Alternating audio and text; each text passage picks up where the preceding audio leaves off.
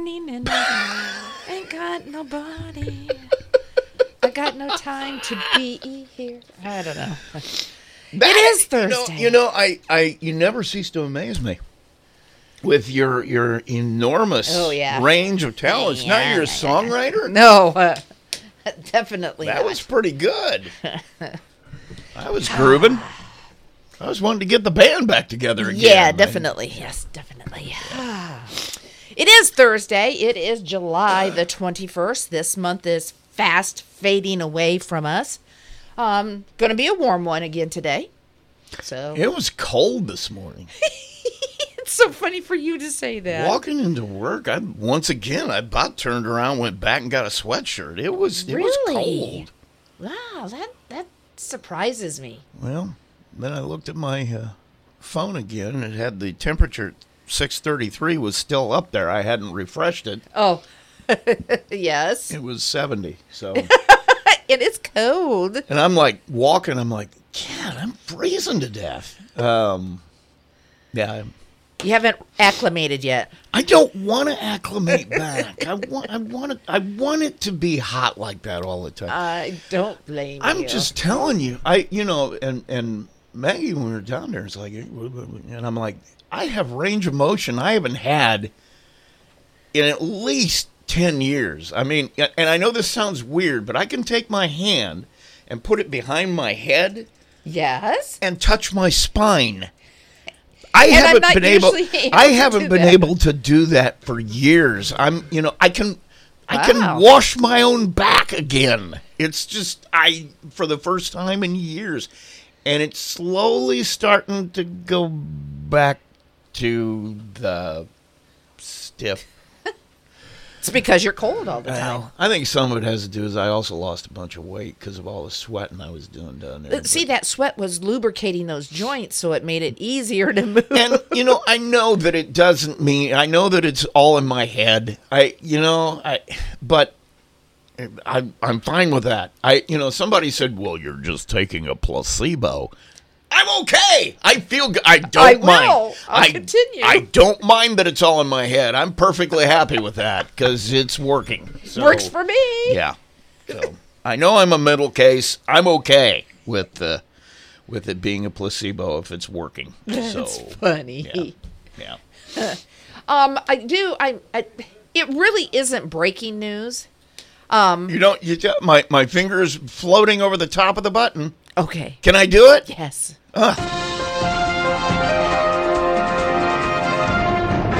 And now here with breaking news, Kathy Bottorff.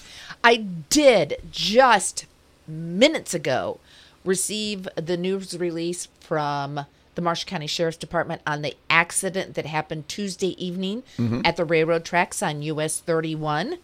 And because that happened, it happened about 9 o'clock in the evening. They were still on scene at 11, and Officer Haygood is the deputy who was covering that case. So then he gets off at 11 or whenever he gets finished, after that accident. He did not write a news release until yesterday. So he wrote it when he came on shift yesterday, last night. Yeah. And so it doesn't get sent out until this morning when the public information officer at the Sheriff's Department sends it out. So I'm just getting it and give you the information. On Tuesday, July 19th, at approximately 9 p.m., Marshall County Dispatch received a call about a two-vehicle accident with unknown injuries at US 31, south of 13th Road at the railroad tracks. The accident involved a Chevy van and a semi-trailer hauling an empty fuel tanker. The southbound lanes of US 31 were shut down while crash reconstruction was performed and EMS could safely evaluate the situation. It was determined that the semi-tractor hauling the fuel tanker had stopped at the railroad tracks, yielding to any possible trains. While the semi was yielding at the tracks, a white Chevy van failed to change lanes and drove into the rear of the fuel tanker. The extent of the injuries of the driver of the white Chevy, 60-year-old Scott Kroll of Culver, were unknown, and the Samaritan medical helicopter was requested to transport. The driver of the semi, Bart Bombach, 49, of Indianapolis, reported no injuries at the time of the crash. The Marshall County Sheriff's Department was assisted by Samaritan, Plymouth Fire and EMS, Argus PD, and the Indiana State Police. So, a gentleman failed, a Culver guy failed to realize that a semi was stopped, and I'm sorry, in this day and age, and with technology, there should be some way, I don't know what, but that if there is going to be a train crossing the track, there should be, technology-wise, those flashers should come on and the arms should go down, not by a switch that the train rolls over and triggers it, but with technology. And maybe there's something that we could now get in semis. I mean, used to be they had CBs or whatever, but there could maybe be a program, an app on their phone or something that would tell them there's a train coming on this track or something. Because I personally, it is an opinion show, and so my opinion is having a semi stop on a highway where people are driving 55, 65, 75 miles an hour, and you're booking along, and maybe you're not familiar with the area, but obviously this was a Culver man. He should have been familiar with the area. And don't realize that there's, a stopped or a very slowed. After a semi stops, it takes them a while to get back up to speed. Right. Usually they put their flashers on to let you know that, but not every single time. It's a dangerous situation. Same thing with a bus. We have school buses have to stop at those things, and it's like, come on. It's dangerous. And obviously it wasn't the semi's fault. No. It is the driver who's being inattentive, but I don't know. Wonder about. I've always had mixed feelings about the law that certain vehicles have to stop at railroad tracks. And honestly, I'm going to give the driver.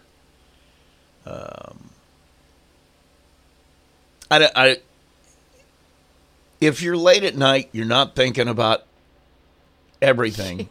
It's easy to forget, because it's easy to forget when it's the middle of the day and you're driving, that these vehicles have to stop. Mm-hmm. And, I don't know about what they were taught when they were in driver's ed, but a lot of people don't take that anymore. True. So there may be laws that they don't know about, but, that stop. Because I had to do it in the small buses. Sure. The short buses, you mean. Right. Small. Were you riding in that short bus? Politically correct, the small buses. Okay. But were you riding in that bus, or were you driving it? I used to drive them. We would take those to games. But I thought maybe you were a passenger. Probably. At some time. Several times. You and the tennis team were there. But I get that it happened. Like I said, if you're not paying total attention, and then boom, I recall, he's got to stop. And I don't think you think of that until all of a sudden it's like, they're stopped, or they're slowed down because there was a railroad crossing. You don't think of that until you see them stopped. Yeah. So, and then what happens if there's a car in the passing lane? I'm screwed. What happens if he glanced at the radio just to change the station? Sure. I mean, there are all kinds of factors that can come into it. And like I said, I got mixed feelings. I get why a gasoline tanker has to stop in order to look and not be hit by a train. But at the same time, I don't know. I just have found myself in a similar situation, just trucking along and not thinking about it, and then all of a sudden, oh crap! Yes. Because I forgot they got to stop at a train stop. So I don't know. It's and we have that one, and then we've got that one out on 30 by Walmart. Right. That's the one that's the big problem. Right there. Those two are just in this county. And the thing about the one at Walmart is it's within what, 100 yards of the stoplight? You know, that's the only fortunate thing is because you have a stoplight on both ends of it, that traffic probably isn't going as fast because they may have stopped at stoplight and they're just starting up. But at the same thing, you find yourself behind a semi at the stoplight. Oh, yeah. And so as soon as that light, you know, and yep. within 100 yards, he's stopping again, and you don't think about that, and I can see why it happens. You know, they talked about at one point a few years ago, especially I believe after this bus crash out on 31, about making these like passing blisters or whatever, where those who have to stop there'd actually be a third lane over to the right, and they would go there, so the two lanes of traffic would continue to go straight forward, which in a way does, to me, make sense to do something like that. I mean, if you're going to keep the law the same way it is, you got to figure out a way to at least remind, I guess is the best word, drivers that this guy's got to stop. Or you need to slow down. Well, no, I was going to say, even like a flashing light on the highway, you know, warning you ahead of time. But there's so many. You don't really pay attention. Yeah. And it would just tell you that, you know, there's a railroad crossing sign out there already that tells you there's a railroad crossing coming up. You don't pay any attention to it. You know, the only thing would be if you could make it flash when there was a semi stopped or, you know, slowed semi ahead or something like that. Yeah. The warning. See, I've seen them in other states where there's a flasher when there's a train crossing. Yes. Like there'll be train crossing coming up here and you need to slow down. But, I don't know how you just delineate between buses and trucks and stuff like that has to stop. And, you know, I understand why it happens. And everybody's got to realize, what's the old saying? There by the grace of God go I. I mean, you know, I could see myself making exactly the same mistake easily. Oh, because I'm with you. I'll come up to those things and I'm like, why is it? Oh, yeah, that's right. He has to stop by law. So this one screeching is on me. So, I can understand why it happens, and I clearly don't have any answers to any questions, but I don't know. I don't know what you can do other than just encourage people to be diligent and remember there are vehicles that are required to stop in a major highway at 70 miles an hour. Obviously, and I think there is something in the works for that crossing there specifically that is going to take that railroad crossing over the top. Yeah. Yes. Yeah. So it's either good. The railroad's going to go up or the road's going to go up and the railroad's going to go under. Something's going to happen there, but it's still going to be a couple of years. Yeah. And you know, we should not be. That is something that at least our state should be looking at, is we do not want railroad crossings on major highways where people are traveling 55, 65, 75 miles an hour. You know, we just don't want that. No. And it should be a priority to get rid of those situations. I would agree, but and I personally, though, and it's opinion, Joan, this is my opinion, that the state needs to work with the railroad, and the railroad needs to work with the state on avoiding those situations. You're talking about two of the most cooperative and helpful organizations in the universe. And the other part of that is, even if you're going to put bridges over them or train, obviously it's going to be a car bridge. It's not going to they're not going to move a railroad track up there, but those are enormously costly. So you're not going to see a lot of quick action on that, because they're going to spend a lot of money to change those. And people, obviously, if there's potholes to fill, you don't need a train bridge. So, you know what I'm saying? Yep. It's going to be, nobody's going to be happy with building it, but And I will admit this, when they made the Plymouth Goshen Trail across 30, closed it. Yes. At that point, I was angry.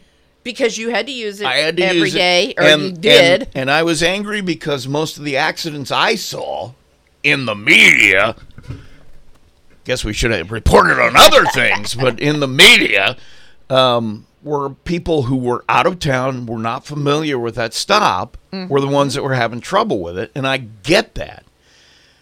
And I resented they closed it, but in the back of my head, every time I turned right and went an extra 3 miles around Plymouth, Indiana to come to work, one life has got to be worth it. So, that's if we call ourselves a pro-life society, then those lives are important too, even if they are from out of town and don't understand our ways.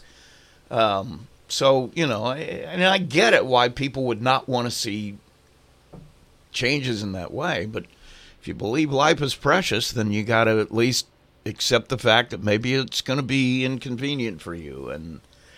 But in this case, I don't know what you do. I mean, I don't want them to stop stopping because I think it's kind of a nice safety thing. But, once again, I other than just encouraging people to be diligent, I don't know what you do. No, I don't know how you warn people. Right.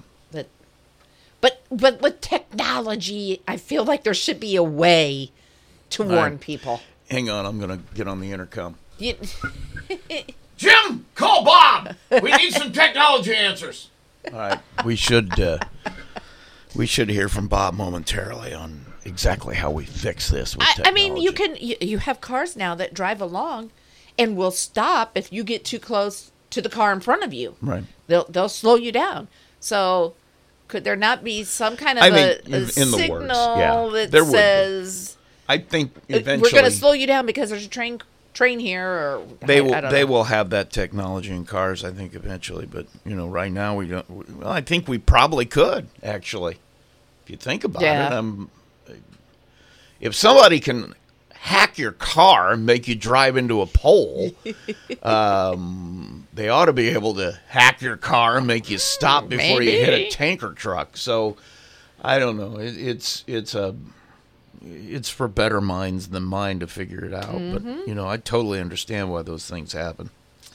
Well, I do too, and I hope that Mr. Kroll from Culver is doing okay. Definitely. I believe they did airlift him from the scene.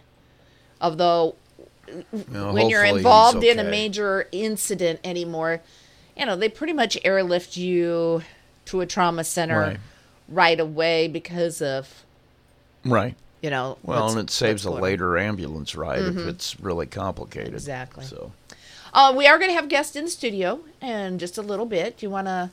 Oh, Eric Teal's going to be with us. And we're going to be talking about the golf outing they have. I'm sure a lot of folks remember Russ Teal left us a number of years ago, and in his honor, Eric and Brian and Jeanette have started a golf outing. They give away a scholarship in his name. So they've got their golf outing coming up. We're going to be talking about that. I'm sure some other things will come up. I hope he remembers that he knows where a lot of bodies are buried and he can keep his mouth shut about that. But, he'll be with us a little bit later. Okay. In the meantime, there is some local news I want to talk about. The first story I want to talk about is the Marshall County Board of Zoning Appeals. I did listen to the meeting yesterday, and it actually was a meeting from last week. But the Board of Zoning Appeals heard the request for a variance of development standard by Mary and Joe Watson Sr. They live out at Lake of the Woods at A477 Chicago Street. They needed a variance to reduce the right-of-way setback for an existing gazebo they have on their property.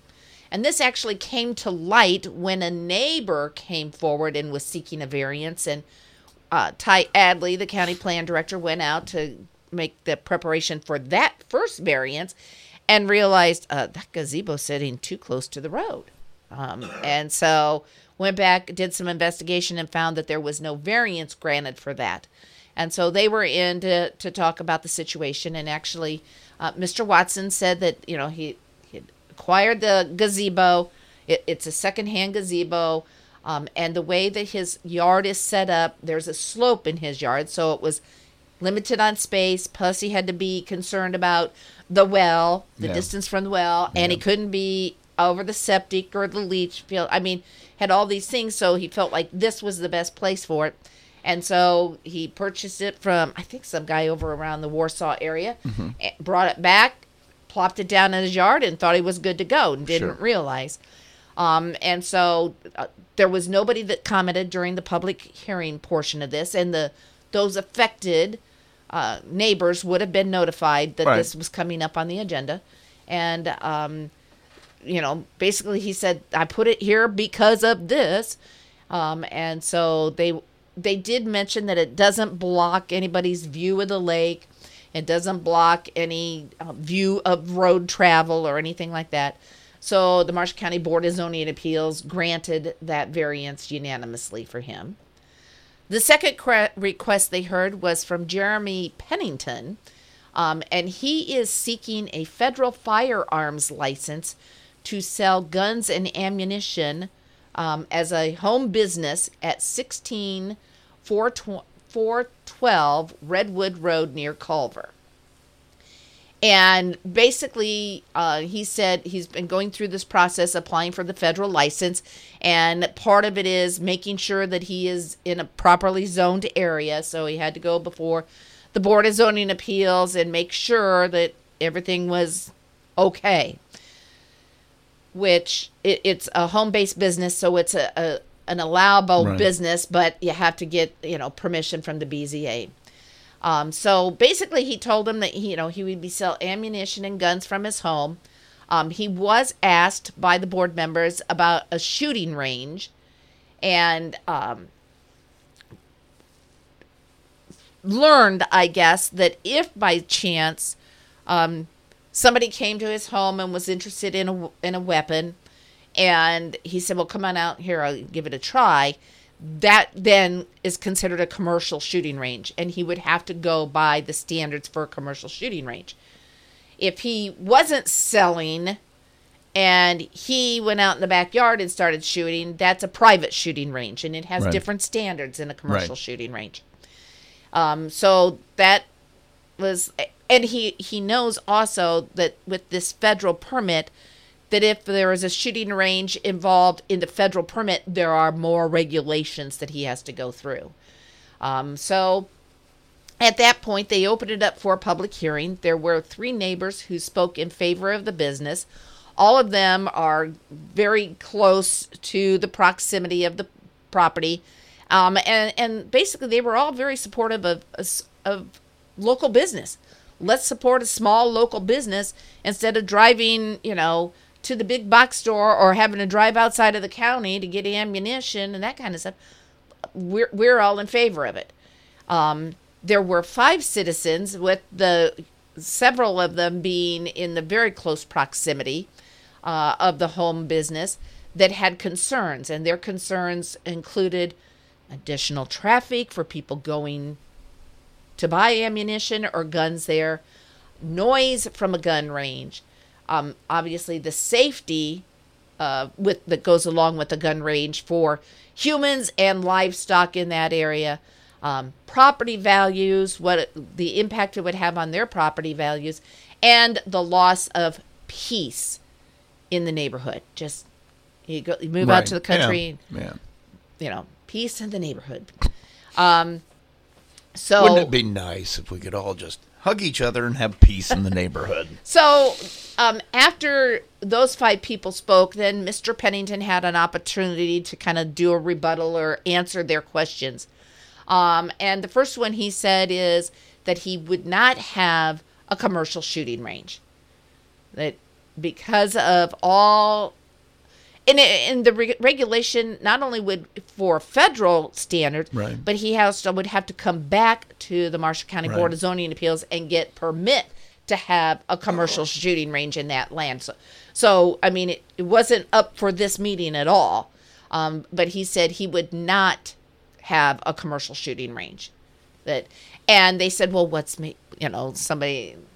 makes a difference if, friend comes to his house to buy a gun, and he said, well, come on, let's go out in the backyard and shoot it. And he goes, if the feds got word about it, I would be a felon. Right. And I'm not going to jeopardize that, for that. He also went on to say that basically he doesn't need hours of operation, or he didn't want to have hours of operation, because he basically is not open to the public. This would be for his friends, acquaintances that he knew. He has some police officers that were interested in buying ammunition. In fact, the Culver police chief is interested in acquiring ammunition for his guys from them. So he said, I'm not going to be open Monday through Friday from 9 to 5 or anything like that. I don't want the public coming to my house and being there. This would be... In other words, this may be apples to pears, but he's basically starting an internet store for ammunition, because it's going to be private, order only. I mean, I don't even know if it's kind of thing. Order only. It'll be private, by appointment only.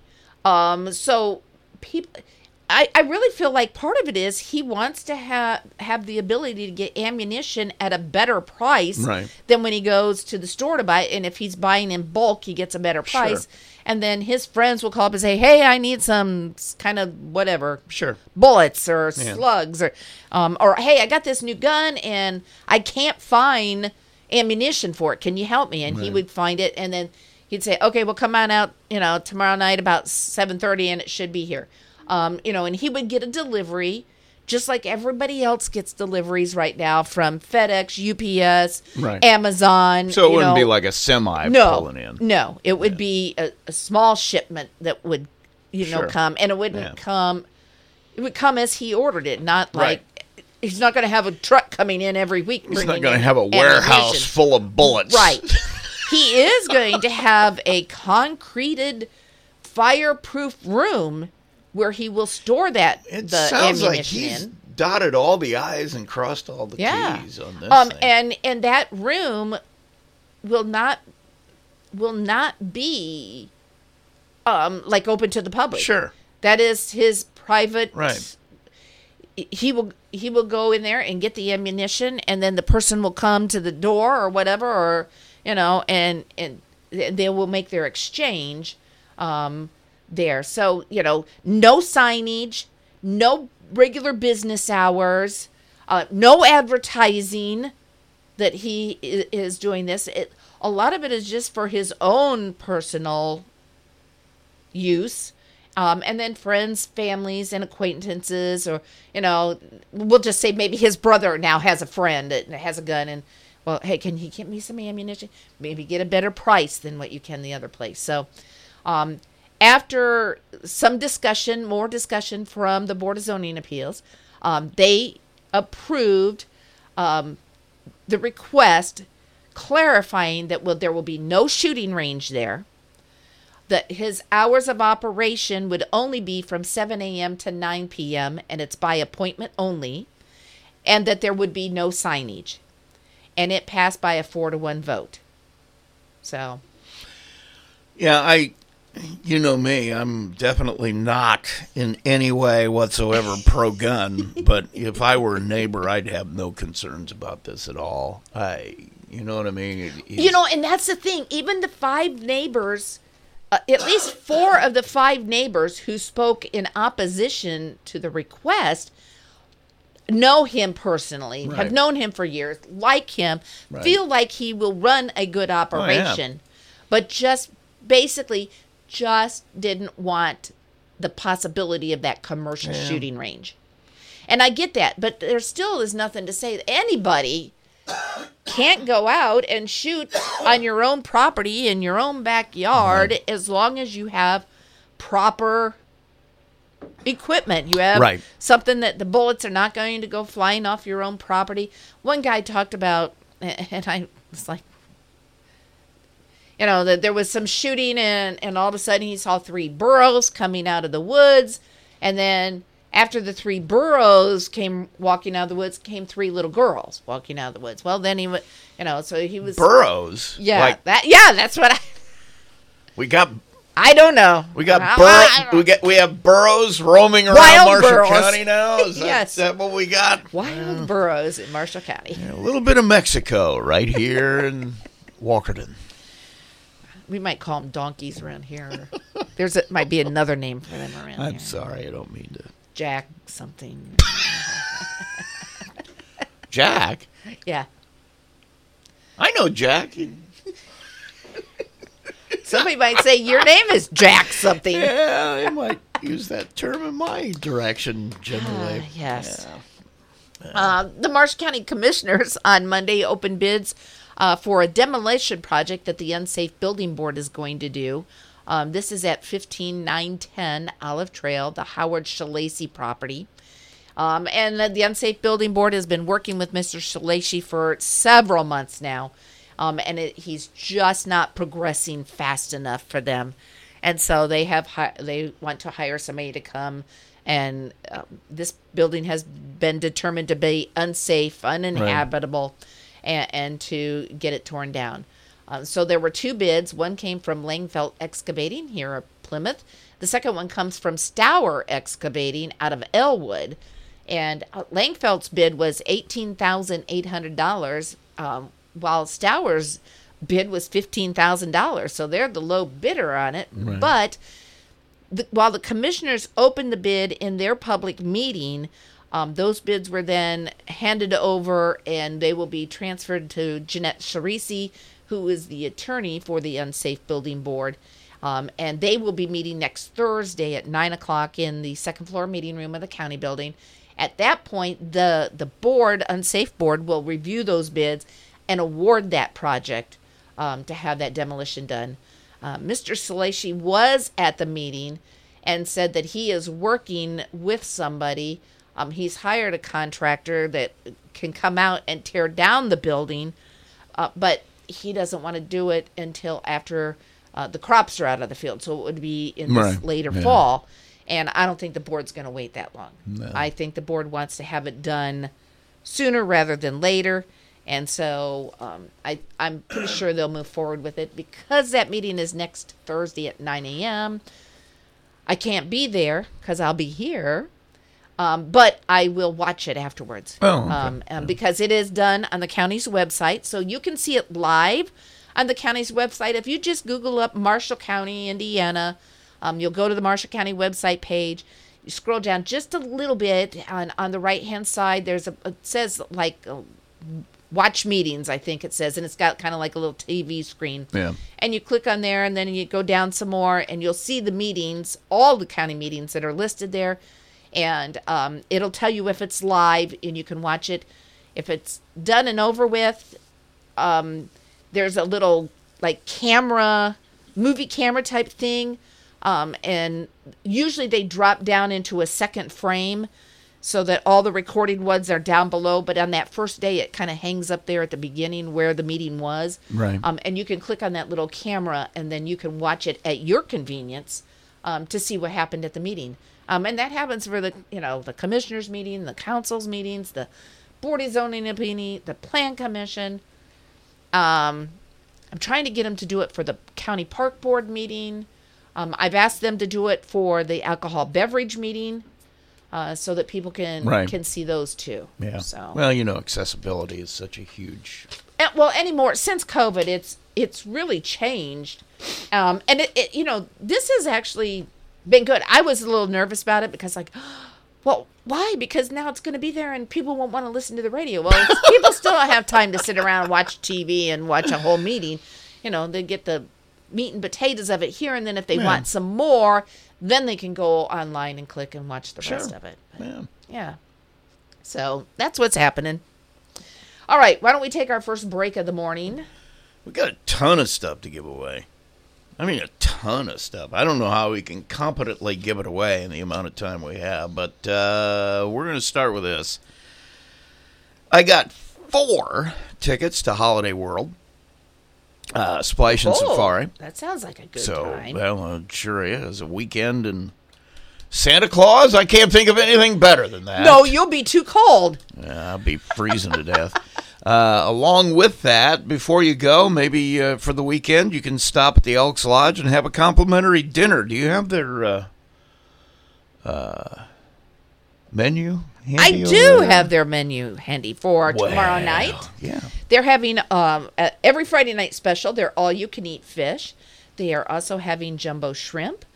This week, they are having a smoked pork chop, also a hamburger steak, and a combination of fish and shrimp. Those dinners are $13.95, and they include their salad bar, your choice of potato, and a dessert.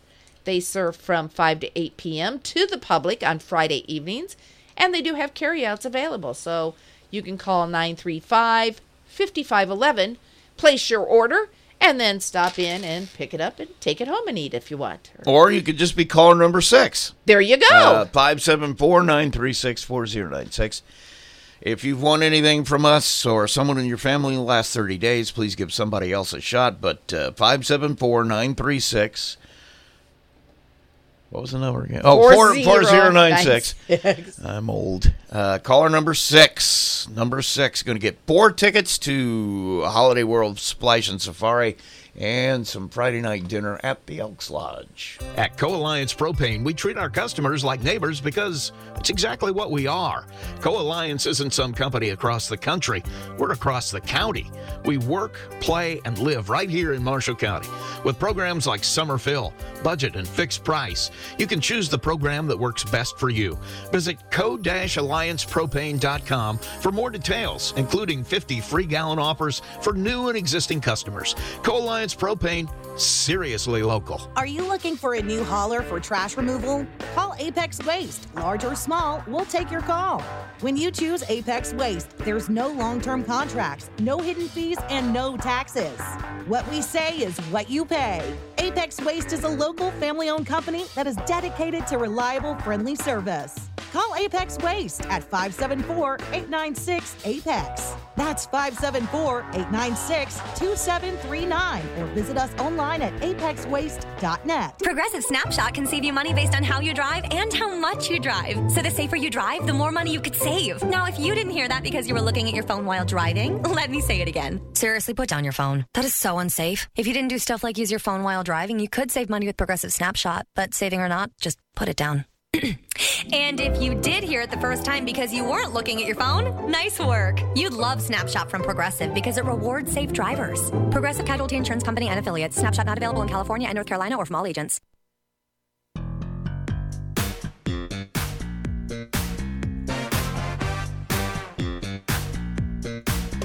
Are we ready? Are we ready? Are we ready? Are we ready? Because it's Thursday, yeah, yeah. Because it's Thursday, yeah, yeah. Because it's Thursday, yeah, yeah. Because it's Thursday, yeah, yeah.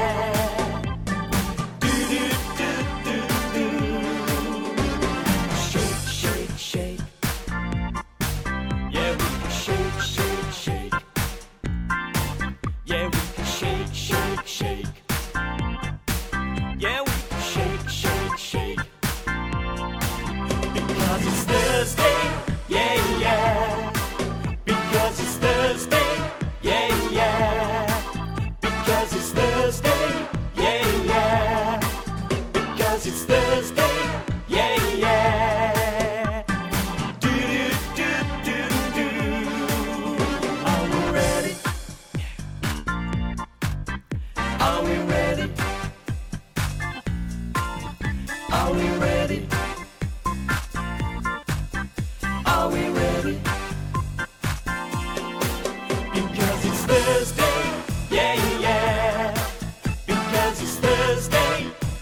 yeah.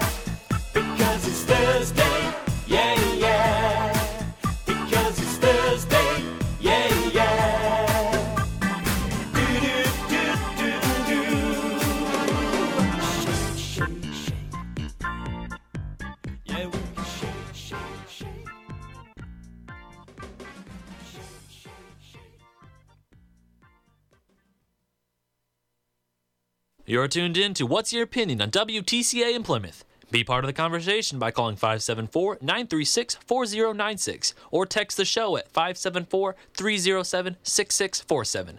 And now here's Kathy and Rusty. Actually, we got a bunch of us in here now. Michelle. Our winner. Winner fish dinner. They Sure. have chicken too, though, don't they? Not tonight. Oh, not tonight. Friday night. Not Friday night. That Okay. was last Friday. So, Michelle, you're going to Holiday World at some point, and you're also going to the Elks Lodge at some point. Have some dinner and fun, I Woohoo, guess. Good deal. Anyway, I don't quite know how to introduce this guy. How long have I known you? Weren't you 8 years old when we finally got acquainted or something like that? Younger. Yeah, you're right. It's probably been 30, 32 years. 'Cause I'll be 40 next year. So I've known that you, makes you feel young. I have known you longer than I've been married. How does that feel? I was there. Yeah, you were there. You were there. We got married at the ball field, so yeah, we had everybody there. Eric Teal joins us, and I know. I'll just start out. Everybody knows your dad. Everybody had. Russ was one of those guys, and I had him as a coach, which is kind of unique for me because then I coached you, so that was kind of an interesting dynamic. Yeah. And he passed away a few years ago, and you guys have started a scholarship in his name, correct? Correct. Tell us about that. Well, like you said, everybody knew my dad. He had an impact on a lot of people, and probably more than we thought. Yeah. Especially after he passed away, and we started getting letters and private messages. We were like, wow, it's really cool to hear all the stories. And Dad loved sports. He loved athletics. He coached everything, but he was passionate about track and field. And so we, my brother, Mom, and I got together right away, and we're like, we got to do something. And the other thing he loved, maybe necessarily wasn't that great at, was golf. He loved golf, and we thought it would be a lot of fun to start, a golf outing. Right. But before that, we definitely wanted to start a scholarship for Dad in his name for an athlete. Right. Dad always loved working with athletes, especially track athletes, boys or girls. But what he really loved was getting the best out of everybody, treating every kid the same. And if you met my dad, you knew that that's what he was all about. Right. If a kid, the best he was going to get was 12th place at conference, he wanted him to get 11th. Yeah. If he earned a point for the team, he made sure everybody knew it because they won by 1 point. That was the kid he talked about. And that's why I loved my dad and why a lot of people did. So we wanted to do a scholarship for a male track athlete at the high school every spring. And so far we've done 2. The first one was last year. The second one was this year. And it doesn't necessarily go to the track athlete that, is the best track athlete Right. or necessarily winning all the awards. We wanted a kid that was respected by his teammates, by his coaches, by his peers. That was just a good teammate to his teammates. And we feel like we've done a pretty good job of picking those kids, and it's a $4,000 scholarship. It's Right. $1,000 every year, either for a 4-year school. If they want to go to a 1-year or 2-year technical institution, they can use it for that as well. And to be able to fund that, we thought this golf outing would be a fantastic idea to do that. And It's funny that you mentioned that because I was thinking, I don't even remember if I ever told him this, but he was. I don't know. My dad has to rank up there a little bit, but he was the best coach I ever had. I had him for basketball. And the one thing I remember about him is exactly what you're talking about. The idea that he pushed everybody to work harder than they thought they could. It had nothing to do with talent or winning. He was pushing everybody to take another step, push yourself a little further, do that next, outwork everybody. Yeah. Was his mantra every day. Outwork the other guy. And that's interesting you brought that up because that's the thing I remember about your dad too. yeah, But he was that way with it, and he did treat everybody exactly the same, including me and my brother. Yeah, I believe that. So, how long was he head track coach here? He started teaching in 74. I'm pretty sure about that. I know he started coaching track right away. Yeah. But at that time, he became the head girls basketball coach for a couple of years. There. Yeah. He was the freshman basketball coach with he Sam was. Goebel. Yeah. A lot of people don't know that. He was his own. He coached me. He was the only guy. He was the only guy. He had the whole thing by himself. He did that. He coached a lot of different things, and then over the years, he continued to be the track coach. But at some point, I want to say in the 90s, he started coaching junior high basketball. Right. 6th grade for a couple of years, then it was 7th grade for a long time. It's where a lot of kids remember my dad from. Right. And then he was the head track coach until I want to say 99 or 2000. So what he says is, watch me play baseball more often in the spring. And my brother graduated in 99, so he wanted to make sure he coached my brother through high school, which was really cool. And then after I graduated high school, he went back and started helping as an assistant. And he did that until 2 years ago when he passed away. And I remember the thing I do remember. How do I not remember the high jumper? Nate. Mm-hmm. How much he did for him. And your dad was not a field event guy. He was a runner. He was. And I know Nate gave him enormous amount of credit for what he was able to accomplish. He was state champion, national champion. I mean, all that stuff. Yeah, Nate's a great kid. Yeah. That was really cool that my dad got to experience an athlete like that. And, my dad, his specialty was, distance and mid-distance, but he had a way of being able to coach really any position, shot put, discus, because he just knew more. It was mental. Right. 90% of sports is mental. And my dad knew how to talk to athletes, talk to Nate or anybody in any sport. I mean, crap, it could be volleyball. Right, yeah. But he just knew what to tell them, how to get better, what your mindset should be, and just do it. You can do it. You've got the ability. Just do it. Get it done. And he was, that's the biggest thing. Yeah. Technique and little things like that. Yeah, he knew a lot. But it was he knew how to get in your mind. He knew how to motivate you. Sometimes growing up, it wasn't the easiest to live with, but he just knew how to talk to you and get you motivated. I know I mentioned this in the article I wrote, but the one thing that is burned in my memory from playing for him during Thanksgiving week in basketball. We had, obviously you have the break, you take Thanksgiving Day off, but then you got days when just devoted to practice, and we didn't have basketball on the floor for the whole week. There was not. So you know what we were doing. And the joke was, he's the track coach, he's forgot what season it is. I mean, I have never run that much in my life. Yeah. And I will never forget what he said when we finally got the basketballs out again. He says, okay, one of these days you're going to thank me. Because when you're in a close basketball game and somebody gets fouled and you're shooting a free throw, and you're standing there, standing straight up, you're not even breathing hard, and the other guys on the other team, they're bent over sucking air, you have no idea how much of an advantage that is, because they know they're in desperate trouble. Yep. And all of that was preparation for that one moment when you needed an extra push to be the winner. And I have never forgotten that in my entire life, is the fact that you pay the price early, and you get the dividends later. But being better prepared than that other guy is all there is in the world. And he taught me that. Yeah. Which, once again, I will never forget when he did that. Mm-hmm. But anyway, I digress. So you, Brian and Jeanette, have decided to do this for him. How did it go the first time? I mean, you said you had a lot of teams. Yeah, last year, so we, after Dad passed away, we started a memorial fund for a scholarship and generous giving in the community and other people. We were able to hand out that first scholarship last year, spring of 2021.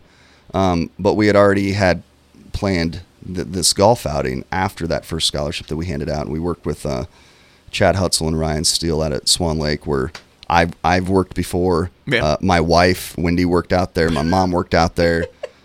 I'm assuming my brother probably at some point. And, my dad at some point was a starter, so we had pretty close connections with Swan Lake. They're great, and they obviously wanted to work with us, and so we started talking to them, and then we had it. To figure out a date, we thought, my dad loved the Blueberry Festival, and not a lot of people know this, but he was one of the people that helped set up that course. And if you know how much that 15K stinks to run, now you know why. Because my dad was one of the reasons you run up and down those hills. Anybody who played for him really understands that. Yeah. So the Blueberry Festival was special for our family and for my dad, and we know that a lot of people come back and are here in town. So we thought it'd be a really good idea to take that Friday of the Blueberry. It's an easy date to remember. It's always the Friday of the Blueberry weekend, and that's when we're having a Dad's golf outing. And the festival, the committee was kind enough to let us put Dad's information in there as well, so it's always going to be in the Blueberry Bulletin and handout. And so last year we had 24 teams, first year, which was awesome. Yeah. Got to see a lot of people that we haven't seen for a while, people who coach with my dad, taught with my dad, athletes, even people that didn't really know Dad, that just, saw the story and wanted to play in the outing, which is really awesome. They came up to us and told us how much fun they had. So, we're definitely doing it again. It's Friday, September 2nd, like I said, a Blueberry weekend. And this is at Swan Lake? Yep, it is at Swan Lake. Now, I'm assuming that you're obviously after teams, but I'm assuming that sponsorships as well. Yeah. We had a lot of sponsors last year, which was great, which helps, with everything. We had a drink sponsor. We had a whole sponsor with Oliver Ford. That definitely helps out a lot. And if you're out there and you're a business, you're a sole proprietor and you want to get your name out there, this is a great opportunity, especially during that weekend. And like I said, you're helping a great cause to help an athlete go on to college. But the sponsorship levels, we named them according to what we thought would go along with Dad in the So the first sponsorship level is the Legend sponsorship. That's the highest one. That's $800. That gets you entry into the Russ Teal Memorial Golf Outing. You get your name on the big banner that we have when you show up. It gives you a whole sponsor, and you get a really large plaque that we hand out to the businesses. Because growing up, going to Ponderosa, that used to be here, you'd see the plaques, and it's a big deal. Yeah. For a business to be supportive of local, charities and things like that, you go into the business, you see that plaque, and they're really nice wood plaques that we wanted to give to the businesses, and we did that. So you get that as well. And then the second one is the Hall of Fame sponsorship for $600. Again, you get into the Russ Teal Memorial Golf Outing, and you get some other things as well. Then we have the $300 one, the All-American, and then the All-State sponsorship, which is $150, and that's a whole sponsor. And then if you just want to put a team in, it's $400 per team, $100 per person. That gets you, a couple drinks for free, gives you lunch. There's prizes we pay out first, second, and third. We have a skins. It's a really good value. It's a lot of fun. There's little things that my dad liked about golf that we incorporated, like you get on the actual sign, you can see it says you get 2 off the first tee. So I think that was my dad's way of always getting a free mulligan to start the round. But I've played in a lot of outings, and I've never had heard of that, and I thought that would just be a really cool way to start off the golf outing. Everybody gets 2 off the first, and it was just a lot of fun. Yeah, we all need mulligans. Oh, yeah. I know you're talking about me coming out. I got to be honest with you. I have not played golf since my son Nathan was born. Yeah. Holy moly. No, it was actually, he was supposed to be born on my birthday, and Maggie was not having any signs that she was going to have a child on my birthday. So we went out and golfing, hoping that would encourage Nate to be born. It didn't, but that was the last time I had a golf club in my hand. It's 23 years ago, 24 years ago. Well, you're ready to go. You got no bad habits. No, I you haven't. That's what people they go too much. The bad habit is what happens in the cart when I'm out on the. You get out there with your boys. They'll carry you. They'll have to carry me by the end of that. Yep. But anybody, $400 is not $100 a person. That's pretty good. And when you consider where that's going, I mean, it's going to help somebody get an education, which that's You know, I really believe you guys have hit it. I think this is exactly what he would have wanted. Yeah, as I appreciate that. To help other. It's what he did. Mm-hmm. So 24 teams. How much room do you have? How many teams can you have? We can have up to, I believe, 30 teams. Okay. And last year we had 24. And we played it in 4 hours and 15 minutes. I mean, Chad and Ryan, they know what they're doing. Quick. It was quick. You know, and then you can hang out afterwards. There's I think deals over at the restaurant, and a lot of people just hung out. And you know, if you win, you get a medal. You get a really nice medal that my mom will put around your neck. You know, because that's you know, track and field. You got to have that. It's just really cool. You know, it was just a lot of fun. And like I said, we're gonna actually have. I apologize, I didn't even say it. Grant Kern was the winner this year. Right. Grant's going to Western Michigan. He's going to get into I believe it's airport management, which is really cool. I mean, they didn't have degree options like that 20 years ago when I went to college, you know. You probably would have jumped on that. Oh yeah. I mean, man, but he's actually, I think his dad and him, they're going to play in it, and he's going to come and actually talk before the round. Wow. Talk about what he's doing, which is really cool to have that. But people can see what they're contributing to. Right. They'll see Grant. They'll see how it's affecting him, how it's helping him reach his goals in life, which is what my dad did for kids. But that's going to be really cool, really strong to be able, because I've played in a lot of outings, a lot of really cool outings to help. But I've never seen the actual thing that it's helping, the person. So we thought that'd be a really cool thing to have Grant out there and speak just for a little bit, which he will. Now, tell me about the process of picking somebody, too. I mean, you mentioned earlier kind of the criteria, but I'm sure there's a process that people go through. Yeah, any kid who's ran track for 2 years, that's a senior, can fill out the application. I think we had 8 this year. Is this just Plymouth or is it just Plymouth? Just Plymouth. Okay. Mm-hmm. Yep. And they get the information, I think, with all the other scholarships, I think maybe early March, maybe into February. Yeah. And so we you know, our family, my mom, my brother, and I, we get those applications and we look at them. And, you know, the last 2 years, we have individually chosen who we like, and we've all picked the same person without talking to each other. Really? Which has been really cool. And then there's a board with the school, the athletic director, the principal, a counselor, and then the track coach. We kind of get with them and say, hey, this is who we're thinking. And they've been really, really great, easy to work with, super supportive of our decisions. And, you know, that's kind of how the process works. Right. We want every kid to fill it out, you know. Right. We want to have to look at 30 of them. But, you know, it's been great to see the kids that have filled those out, to get the recommendations that they get from other people in the community that talk about them, and it's just really cool. So, is there a GPA or public service requirement, or I mean, what are you looking for in that way? You know, GPA has a little bit to do with it, but if you knew me and my dad, you know, C's get degrees, and you know, my dad was told out of high school that he wasn't smart enough to go to college. And he went to Ball State, and after his first semester got straight A's and went back and threw that down on the counselor's desk. And I'm sure you know what else he said, but he never told me. But he went on to graduate. He ran track. He went on to get his master's degree.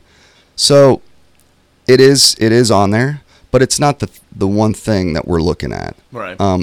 We want to see just a work ethic, not a me mentality, but talking about their teammates, what their plans are for the future, how this scholarship is going to help them reach those goals.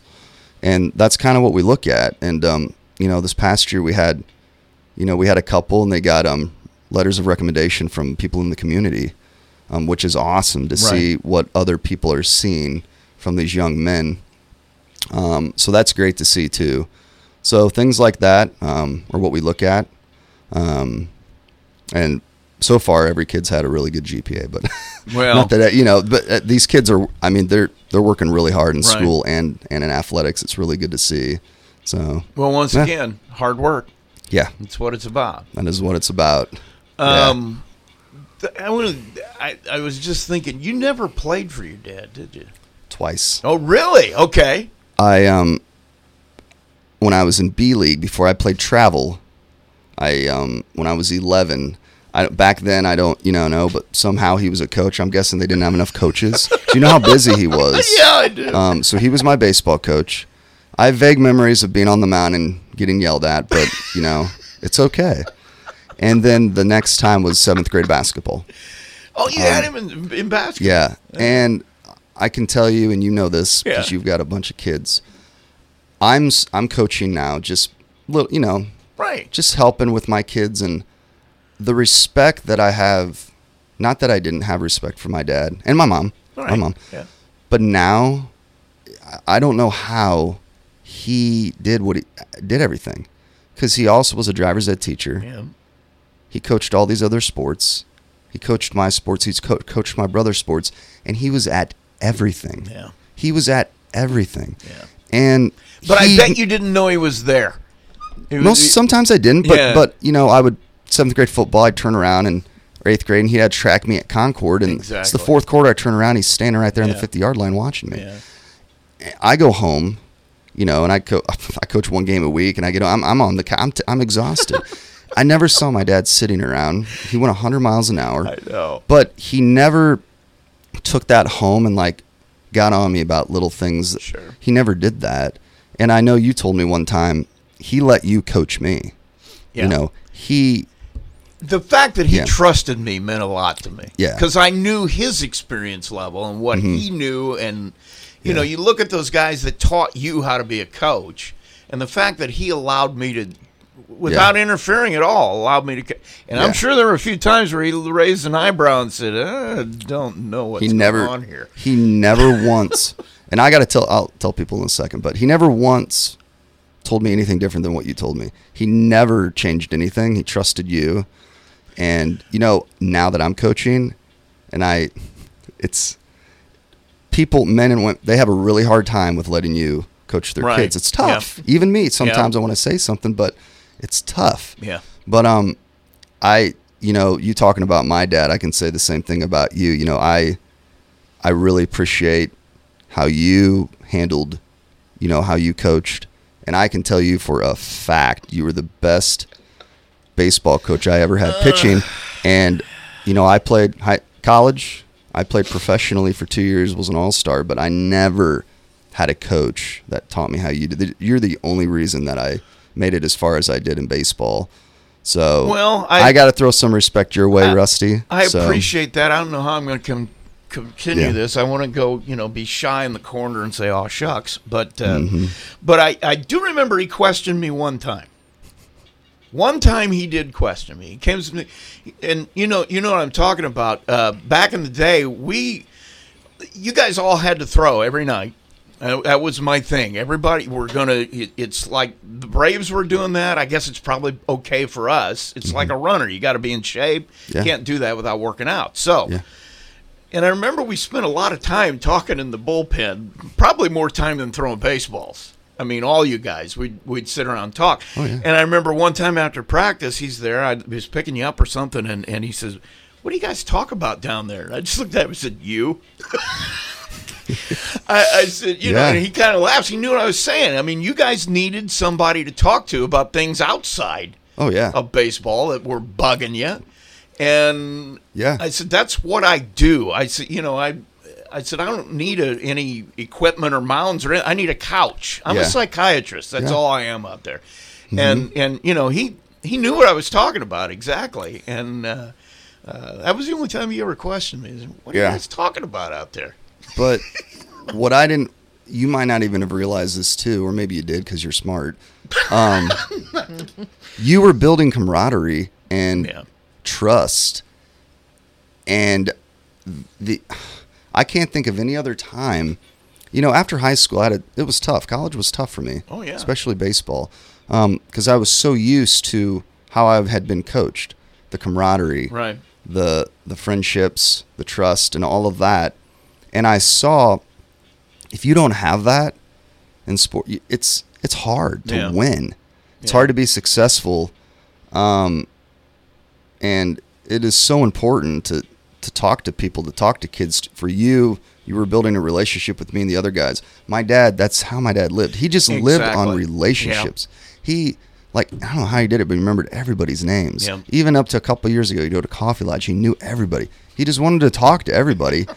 But in him doing that is one of the reasons I believe he was such a good coach, because he was honest. He put himself at the same level, even of these high school kids. So they respected my dad for that. And that's why I respected you. I respected your dad. Your dad was tough, but it was the same way. Tough love. And you respected that person, so you wanted to play hard for that person, you know? And it's not easy to find that. Your dad was similar in that way to my dad, and the fact that he wasn't going to let you off the hook. Yeah. I mean, and he wouldn't get on. The thing that I remember telling you guys this, because why is the bulldog yelling at me? Well, because he sees something in you. Yep.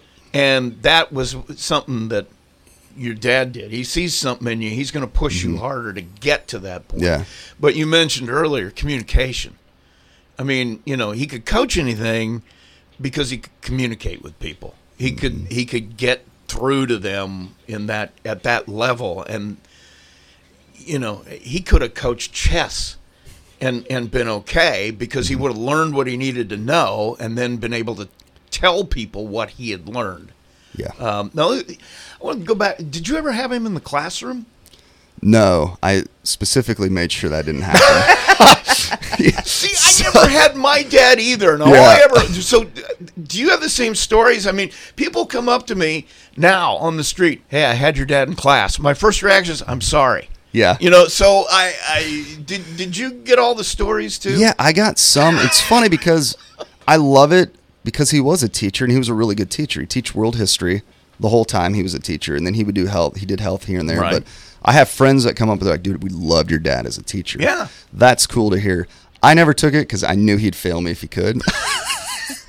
And I knew it was a tough class. And so, at that time, you picked history or geography. Right. And Benj, was the last year teaching, was my sophomore year, so I decided to take geography. I took Benj, which was awesome.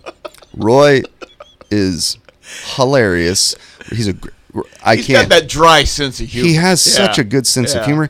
Roy's a great teacher. Roy was a great coach too. Him and my dad being together, the dynamic duo. You could see that. Oh yeah, you could see that. It was like they could complete each other's sentences. Mm-hmm. And I know you get that way, but that, even as a coach, I'm sure your dad appreciated that immensely, because that's a special thing to have happen. Oh yeah, I mean, even like I said, at this level, me coaching being with guys who are on the same level, that you don't have to be over each other's backs. You trust each other, and then you just get the job done. It's great. Yeah, you take care of that. I'll be over here. I trust you to do it. Yeah. What I've asked you to do. Yeah, but I didn't have a desire to have my dad as a teacher. It would have probably been fine.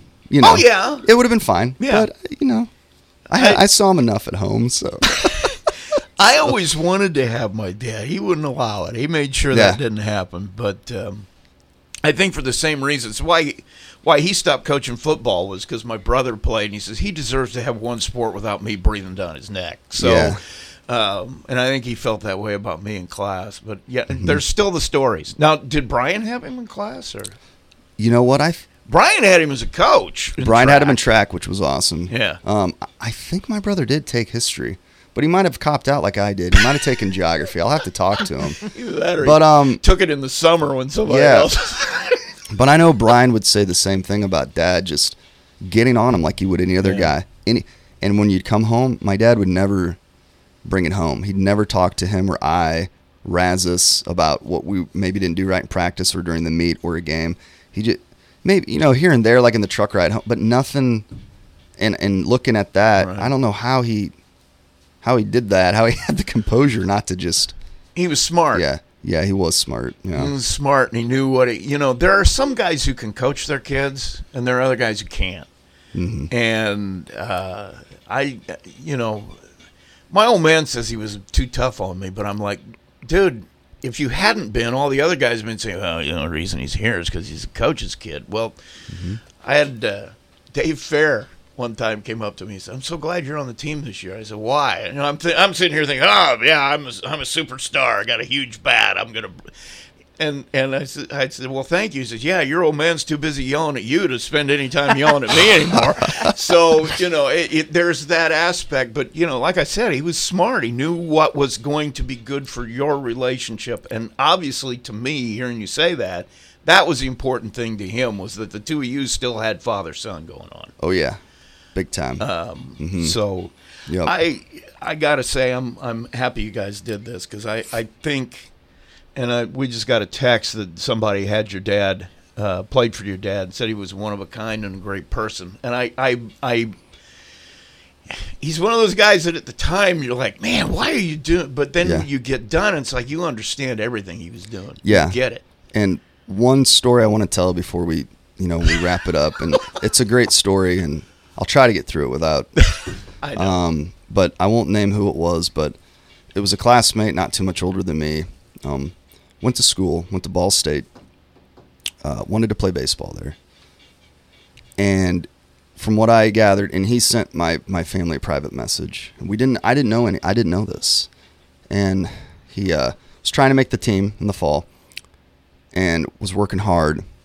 And the coach brought him into the office, and he said, "Hey, just want you to know that I've already got a pitching staff, but I got this letter out of the blue from Coach Teal from Plymouth." Yeah. And he made sure to tell me how good of a kid you are, how hard of a worker you are, what kind of a person you are, and because of that, I'm going to give you a shot. Mm-hmm. And this teammate of mine went on to play there all 4 years and was a starter the last 2 years. Yeah. Was very successful. And not that he couldn't have done it himself, but the fact that my dad, and then we got other letters like that out of the blue, people telling us that my dad wrote, I didn't know he did that. Right. He didn't go around telling people. Right. And so that was super cool. Yeah, he was one of those guys who didn't care about recognition in any way. Yeah. And it's just like you said, he'd do stuff. And the thing I appreciated about him as a teacher was that if a kid was struggling in his class, he was in our, he was with Tony and me saying, "Hey, I'm going to do all I can for him. And, maybe help me out. He's having a problem. And I want to make sure you know that so we can correct that." It was an idea of, he needs a little bit of extra push to get done. I know he can do it, but let's get on the same page with this. And I appreciated that, because not every teacher will do that. But I think in his case, he understood. Yeah. That he would like somebody to do that for him. I mean, we wanted to know if our guys were not doing it, and can we do something to help you? And he was always open about who was and wasn't okay. Yep.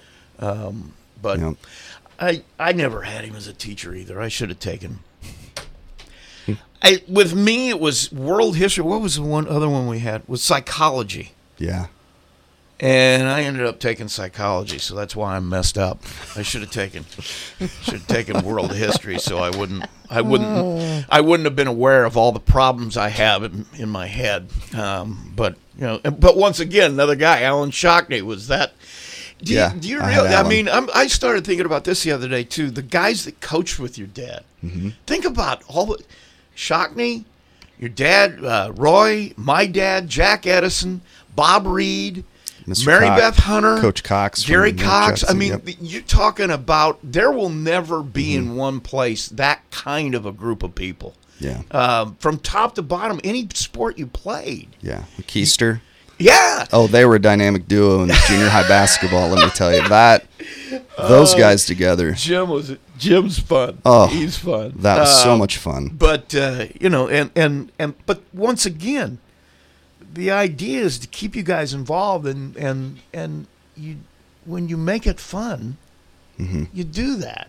Yeah. And I hate to say it, but even though all that running and stuff, it was fun. I mean, it was one of those things you look forward to at the end of the day. Yeah. Well, before both of us start having a problem continuing. September 2nd is the date. Now, is there? Let's talk about you for a second. What are you up to these days? I haven't talked to you in a while. That's okay. No, we long time ago we got married in 2007. Moved to Indy. Lived there for a while. Got into corporate sales with a couple different companies, with Cummins and Freightliner, and then did that scene. Moved back in 2016 because we had some young kids and we wanted to be in a small community and around our families. And we moved back and built a house, and I worked for John Oliver at Oliver Ford for a couple of years, and ended up having an opportunity with First Source Bank. Mindy Overmeyer got me over there and had a great time with them. And the last year I just wanted to get out and be outside more and have a little more time with my kids and not be mentally drained. So now I'm driving a truck for a company here in town called Dorn, and it's been working out great Monday through Friday. On the way to work, drop the kids off at school. I'm usually home by 5 and ready to go. And it's just, my wife has always worked for Panera Bread for 17 years. She works from home. So everything's just really worked out. And moving back when we did, not realizing what was going to go on with my dad, with the grandkids being able to be around him for, those 4 years God has a interesting way sometimes of working things out. I don't know if you remember this, but when you were going to Vincennes first, right? Correct. Do you remember you and I having a discussion about how it's great? I think you're moving into a great situation, and I was really happy for you because it was a great. But then I knew how close you were with your brother and your dad and you have a very close family, and I remember telling you. You realize you're going to be 300. You're not going to be able to just walk into Dad's room and say, "Hey, this is going on." It's going to be a little more difficult. And I knew for you that was going to be the hardest problem. I do remember the conversation. I also remember you maybe mentioning something about the coach, which was nice of you, and I should have realized. Let's just say, it was a good thought. Going there in the fall, I learned. Tell you, and I transferred. But.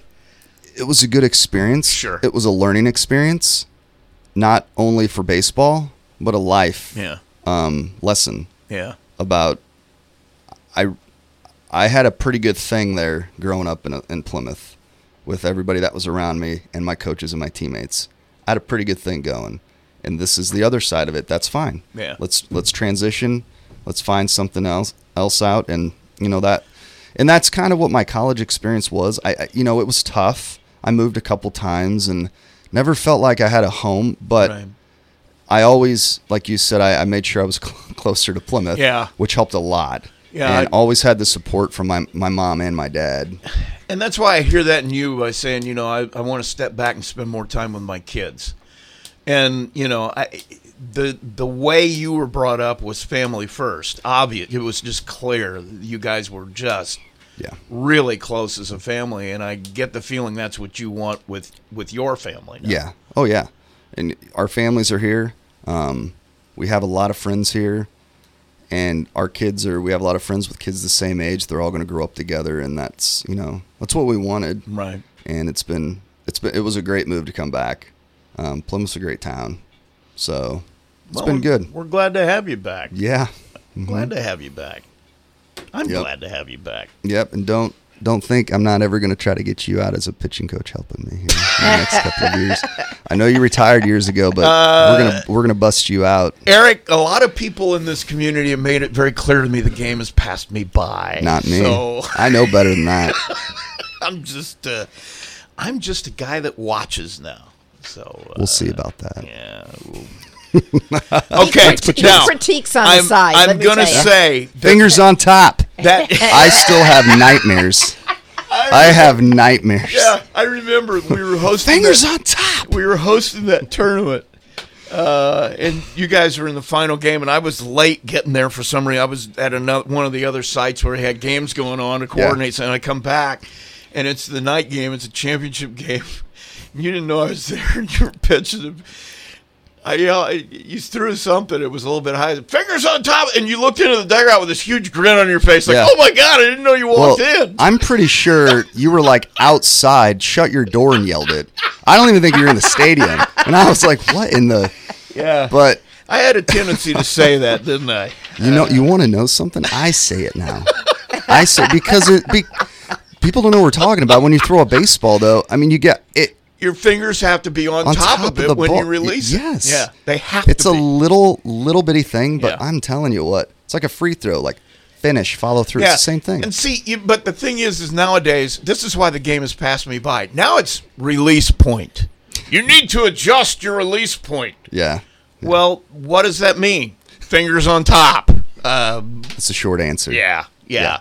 Well, and it's like the other thing, and my old man taught me this, was low and high. If everything is low, lengthen your stride 6 inches. Quick fix. You're not going to. Nobody teaches that anymore. No, they don't. They don't teach a lot of things. But they probably do. It has some kind of different name, like walk to strikeout in the third inning ratio or something like that. But the other thing is, when you coached the younger kids, 13, 14, 15. That, I know now, is the most important stage of development because that is the hardest to coach because you're teaching a kid the fundamentals of how to pitch. To do something he's never done before. Now, these guys that get paid all the money in college and pro ball, they don't do anything.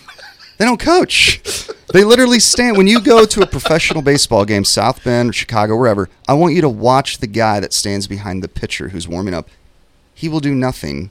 He will say one or two little things because these guys, they already know how to pitch. Sure they do. At that point, it's mental. Not to say those coaches aren't great. They're all great coaches.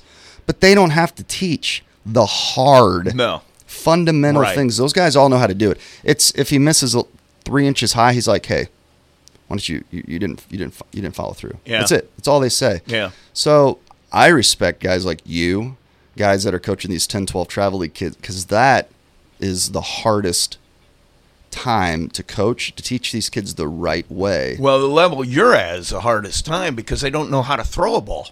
Yeah. And I mean, literally, anytime they pick it up, they have no idea 7, how to throw 8, 9, and 10. And, some people might come to the games and be like, well, all you're doing is telling them to swing quick. And at this age, I want everybody to I want the parents to calm down, take a breath, because we're trying to teach them how to run through a base. Yeah.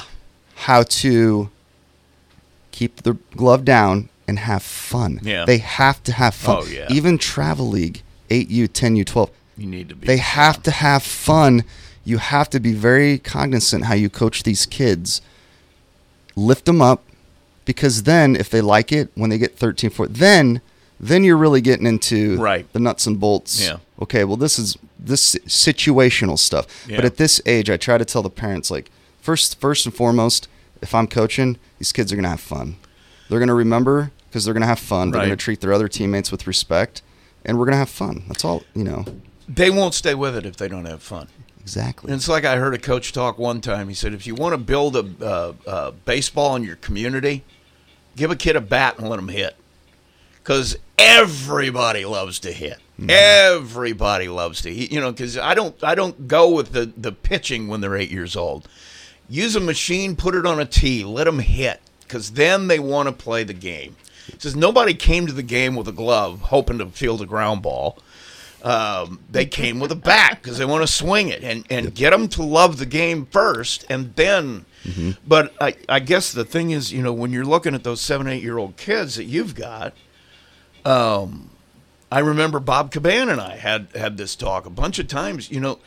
Kids come up and fingers on top, even from third base or the outfield, your fingers still. And they don't do it. Watch your kid the next time he's throwing a ball all over the ballpark. It's easy to figure out why. Yep. And if they're not taught that, they never learn it. Yeah. So, and Bob, I love Bob. Bob is still helping a lot. Bob is amazing. Bob. You talk about Bob's a guy awesome. who knows hitting. Whoo, boy. He's amazing. Mm-hmm. But once again, think about all the coaches you had coming up like that. I mean, I had Ed Hess. You had Bob. Who did you played for? Mike? Mike, and I had Hess. You had Ed. Yep, he was still there putting the balls through the machine. Yeah. And let me tell you, if you weren't paying attention, the ball was coming. Because he didn't care. He's putting the ball in. I had Ed and Jolly. Yeah. Coach Jolly. But see, once again, going through all that with guys that, basically all those guys they just love the game. And that's what I hope we taught you guys, was just to love the game. You taught me how to coach kids the right way. I don't ever remember getting yelled at, cussed at until I got to college, that first semester. Yeah. And it was horrible. Yeah. And so I know now, because of how I was raised with my dad, your dad, Benj, all these other coaches, tough love, but there was a line. And there was respect. Yeah. And they were tough love, but when you did it the right way, who's the first one to Right. tell you, great job? It was Exactly. you. It was my dad. It was Michael Delp. Your it dad was Hunter. really good at that. Yeah. We'd go through drills, and he'd be screaming and yelling at us as a team, Yeah. not individually. And then when we got it, I mean, you could tell how he was delighted. He was happier than we were when you finally got it. Yep. So, yeah, I don't. Well, once again, let me. I started to do this, and then we It's get okay. off on a tangent. Make sure I got all this right. September 2nd. Check-in is at 10:30. The shotgun start at 1. Correct. And you can register online at CoachTealMemorialGolfOuting.com. You even have a Gmail, Coach Teal Legacy at Gmail. Correct. 574-383-9106 is the phone number. I got to ask a question. If somebody doesn't want to or can't play or whatever, I'm sure that you can take those donations and put them into the scholarship if they just want to donate. Correct. And we have that a lot, and that's fantastic when people do that. If you just go to Google search, because everybody does that, and you put in Coach Teal Memorial Golf Outing, Coach Teal Golf Outing, it will bring the link up. You click on that link, and it's very interactive. You'll see where it says sponsorship, or if you just want to give, or if you just want to donate. You click on the button, and you can do all of that. You can pay online. You can call that number. You can email. That'll go to my brother. You can write a check. There's a bunch of different ways, but go into that website. That's how you sign up for the tournament, and that's also how you can donate. It's really easy and interactive. And you can donate probably all year long. I You mean, can. anytime you want to. Yep, you can do that. It's just, it's been pretty awesome. I mean, we didn't know how this was going to go, and we want the scholarship to last for a long time.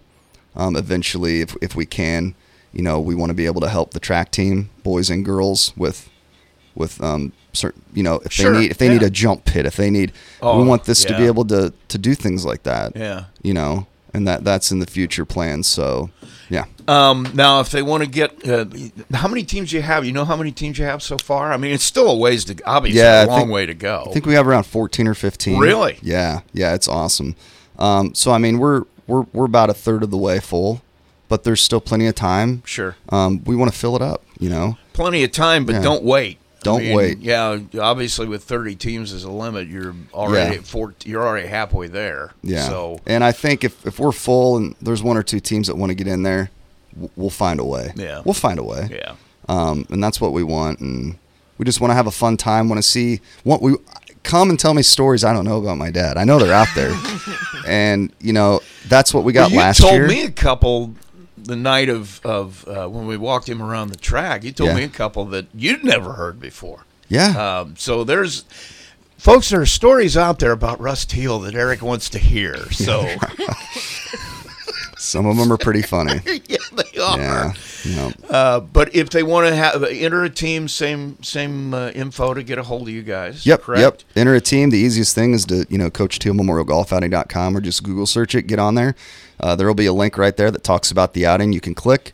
You can put your team name in there, and boom, and my brother will get that information. We have a spreadsheet that shows all the teams and sponsors, and we work with a company called Golf Caddy, I think, or it's been really easy. Yeah. But yeah, Now, if they want to sponsor, is this the same thing, or do they need to do a different thing? Correct. Okay, Yep. Go to thing. the website, CoachTealMemorialGolfOuting.com, and it's got the sponsorship levels on there. You'll see those. It'll explain what each one gives you, and what it does, and then you can choose whichever one you'd like. And yeah. Yep.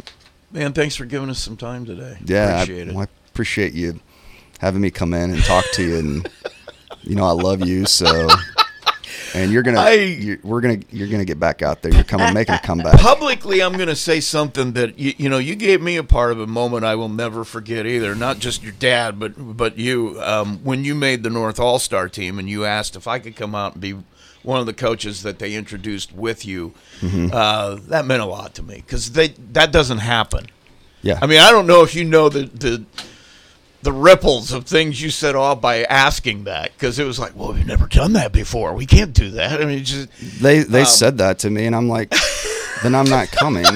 Because you're the reason. And the funny thing is I didn't even make I was an outfielder in the All-Star game, and well, I thought that'd be your best shot to get on.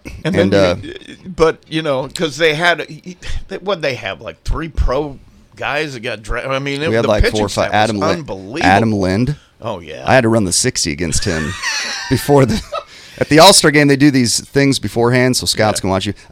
So he's 6'4", Anderson Highland, and I'm like, this is Mr. Baseball. He runs 6'8", and I wasn't slow. I ran 7'1" and thought I was fast, and he ran right by me. And then I'm watching him with the wood bat hit 450-foot home runs, and I'm like, I got a ways to go if I think that I'm gonna. But I tell you what, you made me proud of you. Beyond anything. I mean, honestly, thank you for that opportunity. And thank you to Tony, too, because Tony Plotho was the least egotistical coach I've ever been around. He was like, you know, whatever. He trusted me. He didn't have to. No. He completely trusted me to do my thing and never interfered with it. So, and in this case, I'm okay with that. I'm perfectly He was fine what with that. you would call a player's coach. Oh, yeah. He'd get on you. But he let us do our thing. I mean, he let us play. He let you be. Trusted us. Yeah. He hardly ever had to, my junior, senior year, he hardly ever had to, tell us anything because we were already set up. Doing it. And he just knew how to put the pieces in the right place. But with you, the same way. But no, going into that All-Star game, you were the guy that, one of the reasons I was even there. So obviously you had to be there with me. That meant a lot to me, but it meant more to me later in the day when I watched you play in that game and you're in right field and there's a foul ball hit over near the wall. Oh, you remember that? Oh, I remember that this day because I've never been more proud of a player I've had in my life. You ran straight into the fence trying to make a catch. And I had it.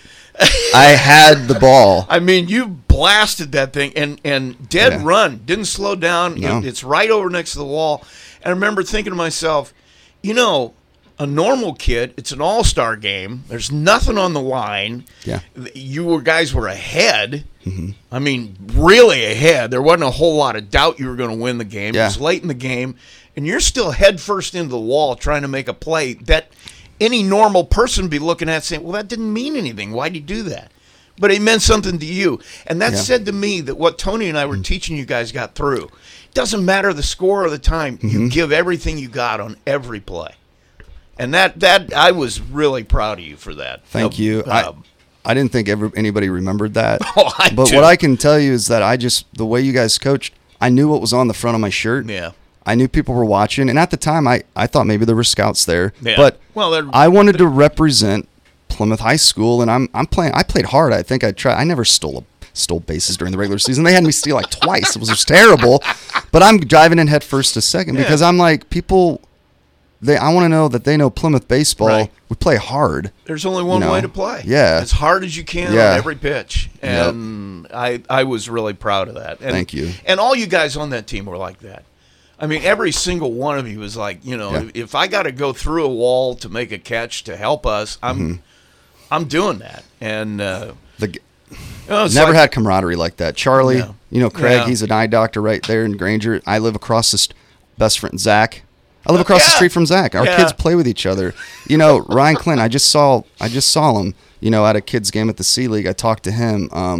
I see Dan Gerbert. I see Derek Birchmeyer. I see all of these guys that I grew up with playing, and the memories you have and the camaraderie, it's because of the way you guys coached us, the way we treated each other. So now we have these friendships for life and these memories, and it's just awesome. Yeah, I couldn't have had a better bunch than you guys. It was just... We're not even talking about 13-15 Travel League where we won the national championship either. We don't have time. No, we don't have time to go into that. We don't have time going into your pro career either, but people should know you were the fireman of the year 2 years in a row. And closer of the year, yep. Yeah, I'm just glad I could play at that level and be successful. And it was fun. It was just going to those stadiums and the kids think you're a big leaguer and you're not, but making, $800 a month, barely scratching. But I know now how that works, how the system works. And I left successful because I wanted to get married. So I retired when I was 25, but just great memories. And now I've been playing in Indianapolis with my friends I made 12 years ago. I still play once a month. I drive down there and play because I love baseball, because of the camaraderie. All those guys, we have kids.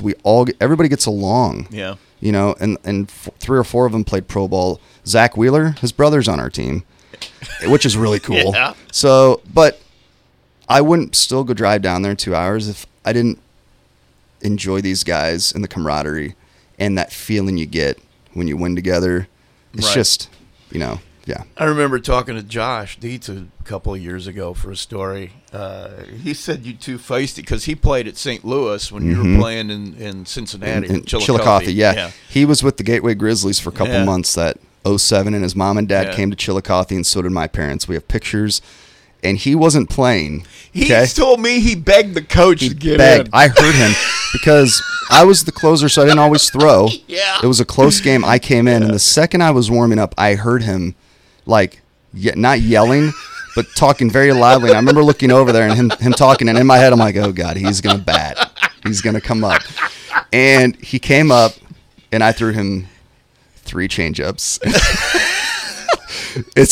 I did. I got him. I got the better of him, but I was not throwing him a fastball. He wouldn't tell me what the result of the at-bat was, but as this goes on, it's going to be he hit a granny off you or something like that as you guys grow older. But he's here. He came last year to Dad's outing. Oh, good. And I teamed him up with my buddies from Indy. They had a blast too. He's coming back, so if you got to come out, Josh will be there. I probably ought to be a good chance to see all you guys again. It'd be fun.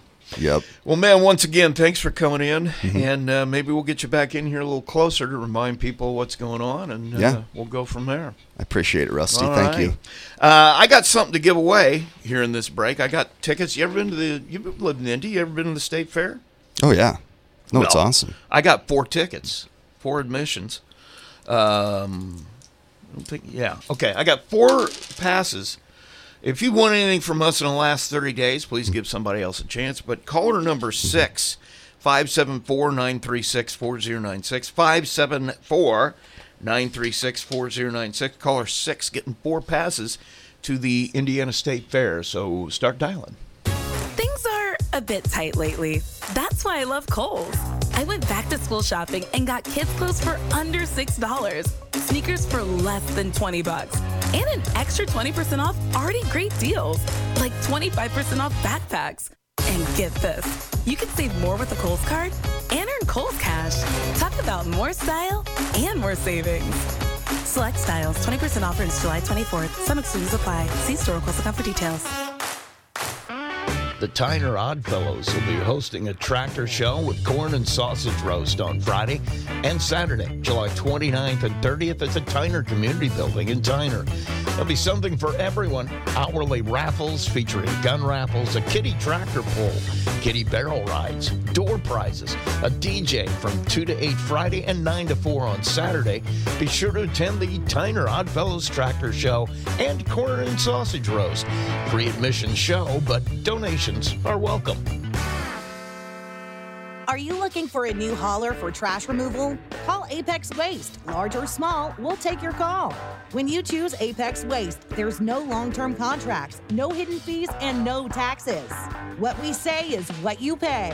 Apex Waste is a local family-owned company that is dedicated to reliable, friendly service. Call Apex Waste at 574-896-APEX. That's 574-896-2739, or visit us online at apexwaste.net.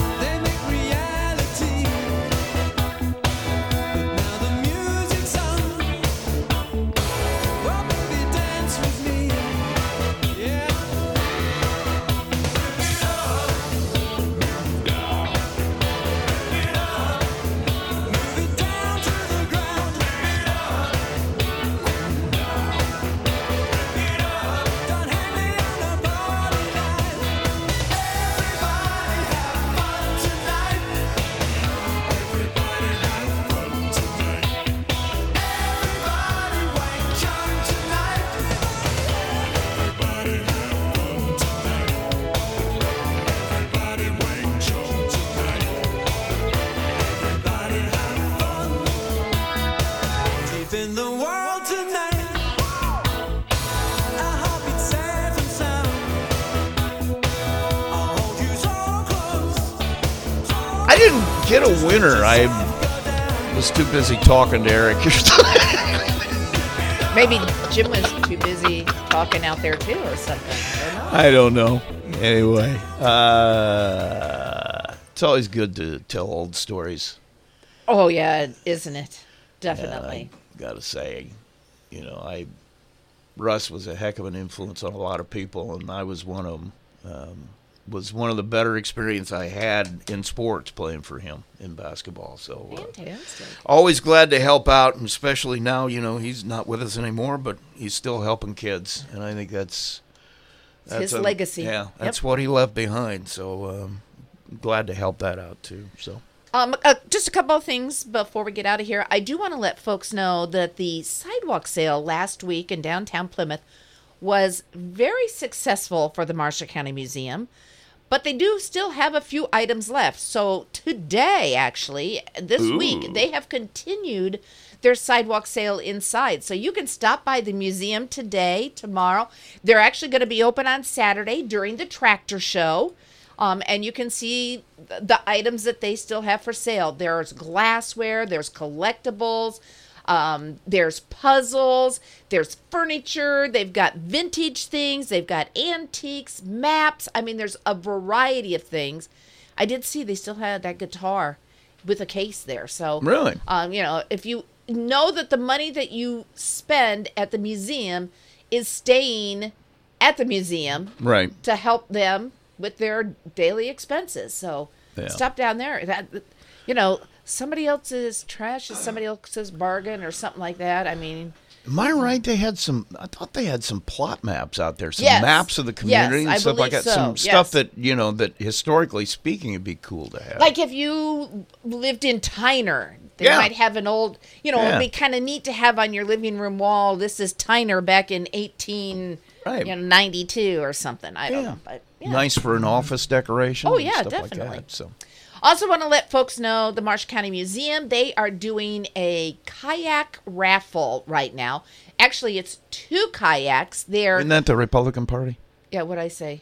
Museum. Oh. It's a hangover from the yes. Yeah. The Marshall County Republican Party is having a kayak raffle right now. They have 2, you get both of them, 2 Old Town Vapor 10 kayaks with the paddles and the life jackets. Tickets are $10 a piece, and you can get your tickets from Sharon Dota, Deb Vandermark, or Brian Howard. You can also email the Marshall County GOP at mcgop@comcast.net. Tickets are $10 each, and they are going to draw tickets after their golf outing August the 18th.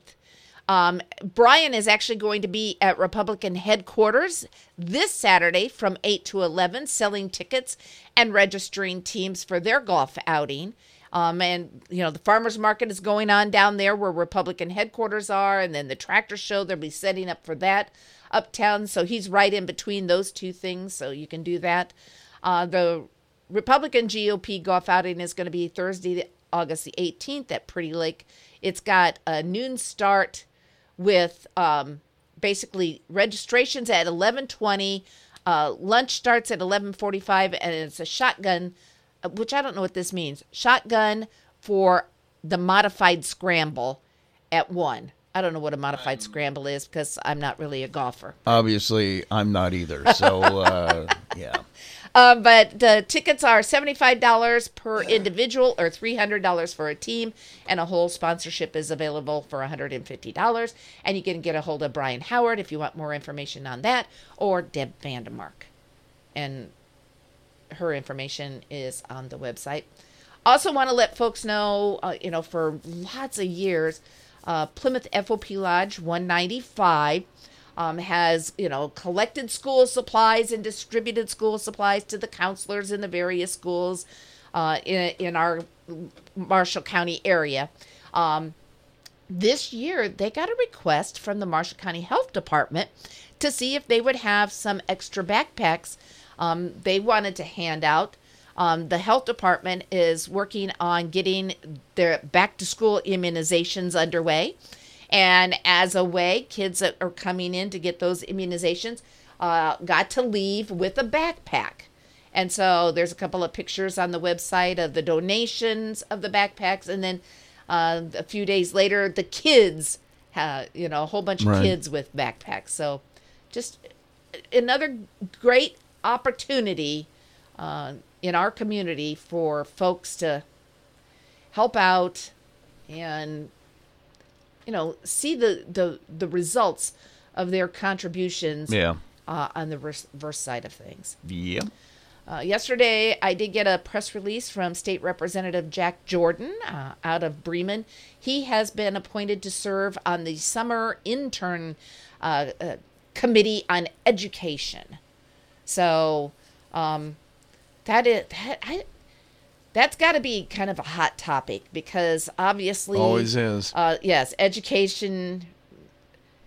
it's at the root of everything we are as a society, honestly. This summer, the committee is going to continue its multi-year study to eliminate, reduce, and streamline the number of education mandates placed on schools and streamline the fiscal and compliance reporting to the General Assembly on a sustainable and systematic basis. So, and I think that let's not worry so much about all this reporting. Let's worry about getting kids educated and getting them out of school so that they can go into the workforce or go on to college and be great citizens on the other end. So, well, I think we're seeing the results of what happens when you have poor education all over the place these days. So, everything we are as a society is based on what we teach our kids. So, yeah, you're all right. Yeah. Definitely. Other than that, I did promise that we would give away a pair of tickets to The Sound of Music. So we're going to do that right now. I've got a pair of tickets to The Sound of Music. They are going to be performing. Friday night is opening night for them. It's only $10 for adults to get in on Friday night. Show is at 7:30. They're off on Saturday. Then on Sunday this week, they will be on at 4 o'clock in the afternoon. And then next weekend, Friday and Saturday night, 7:30. That's July 29th and 30th. And July 31st on Sunday, it'll be at 4 o'clock. I've got 2 tickets. It's for any performance you want down at Culver High School Auditorium. So roll the dice. Oh, okay. Or roll them. Isn't it scary that we both went to the same song? Yes. Scarier for you than me. Caller number 6, 574-936-4096, 574-936-4096. Caller 6, going to enjoy The Hills Are Alive with the Sound of Music. See, I can play that part. Could definitely do that. Anyway, all right. Anything else? Doe, a deer, a female deer. Ray, a drop of golden sun. You got to have the kids' voice. Me a name I call myself, for a long way to run. So a needle pulling thread. See, there you go. You can be one of the kids. Blood, no to follow. So tea, a drink with German bread that will bring us back to bum, bum, bum. And then it starts again. Yes. It's one way of learning English. Gosh, I think I need to put that movie in and watch it again. Yeah, you probably do, given your definitely love of it. So. Yes, and we're just waiting for caller number 6. The phone lines are going crazy, but we're just waiting for caller number 6. Oh, there, I hear the door opening. Oh, we have a winner. We have a winner. Probably give away some more. Well, I've got 2 more sets, so we'll do those next week for next weekend's performance. Jim V. Jim V. Ooh. Okay. Congratulations. Yep. Good deal. I do want to let you know, while you were talking with Eric, Laura Mann from the mayor's office stopped in with the lineup for the Mayor's Month of Music. We've got a flyer here at the radio station you can stop and pick up. It lists all the bands and the dates. Don't forget, the Mayor's Month of Music starts August 5th. It is presented by U.S. Granules. The Bishops are going to be here, and that's the all alumni. Yep. All school reunion going on that night. Show performances are at 7 o'clock each Friday night, August 5th. August 12th, it's the 1985 band. August 19th, the Cornfield Mafia will be here. August 26th, I forget. She said it stands for something. WYSIWGYG. But I can't remember what it was. Wissig? And then on September the 2nd, it will be Kennedy's Kitchen. So you can stop and pick up a flyer, so you'll have all of those, on the refrigerator. You'll know every Friday night what you're doing on Friday night. Sounds good. Okay, now you can do your thing. Although I know what I'll be doing on Friday night. It'll be football. Oh, yes, it will be. So you can take the radio to the concert, put your little earphone in. You can hear the ball game and still enjoy the music. One ear's ball game, the other ear's music. That's exactly right. You bet. Okay. We ready to go? We are. I almost made a huge mistake. Please don't do that. But I didn't. So, good for me. It's time for birthdays. If you hear your name, you're going to be eligible for 4 cupcakes from La Dessert Cafe. Also, free small drink from the Coffee Lodge. And a bouquet of flowers from Cashin Creek. Herschel Hunter.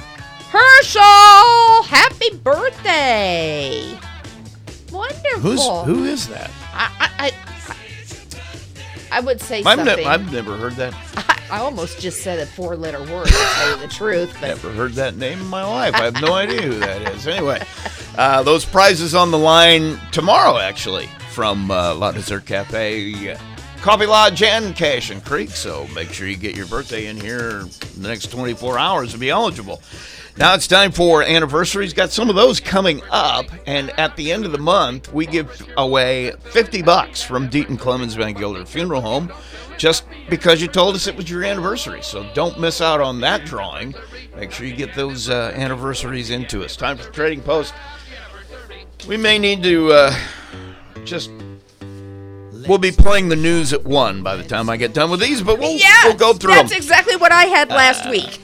Garage sale at 703 Angel Street. That's 703 Angel Street garage sale tomorrow and Saturday.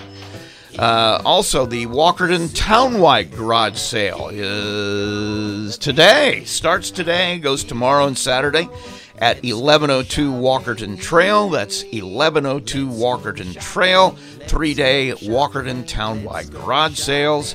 Also, the purebred Siberian Husky, $50 is what they want.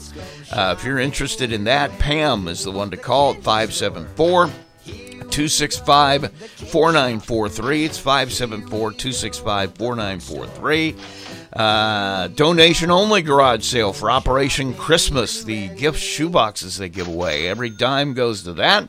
And that is tomorrow and Saturday at 17796 Lincoln Highway in Plymouth. That's 17796 Lincoln Highway. We have a Kenmore window air conditioner that is 7,800 BTU. They want $95 for that. A Fetters window air conditioner, 12,000 BTU, $50 for that.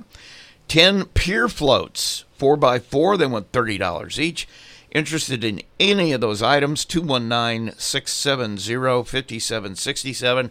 It's 219-670-5767.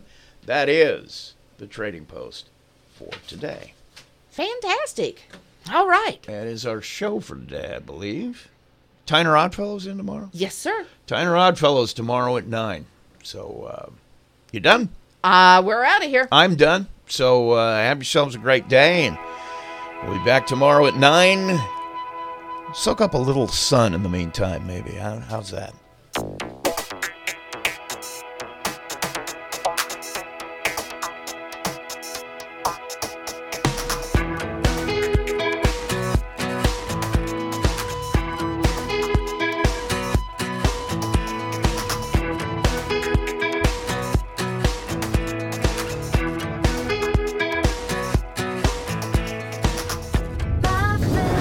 Listening to FM 106.1 and AM 1050 WTCA Plymouth.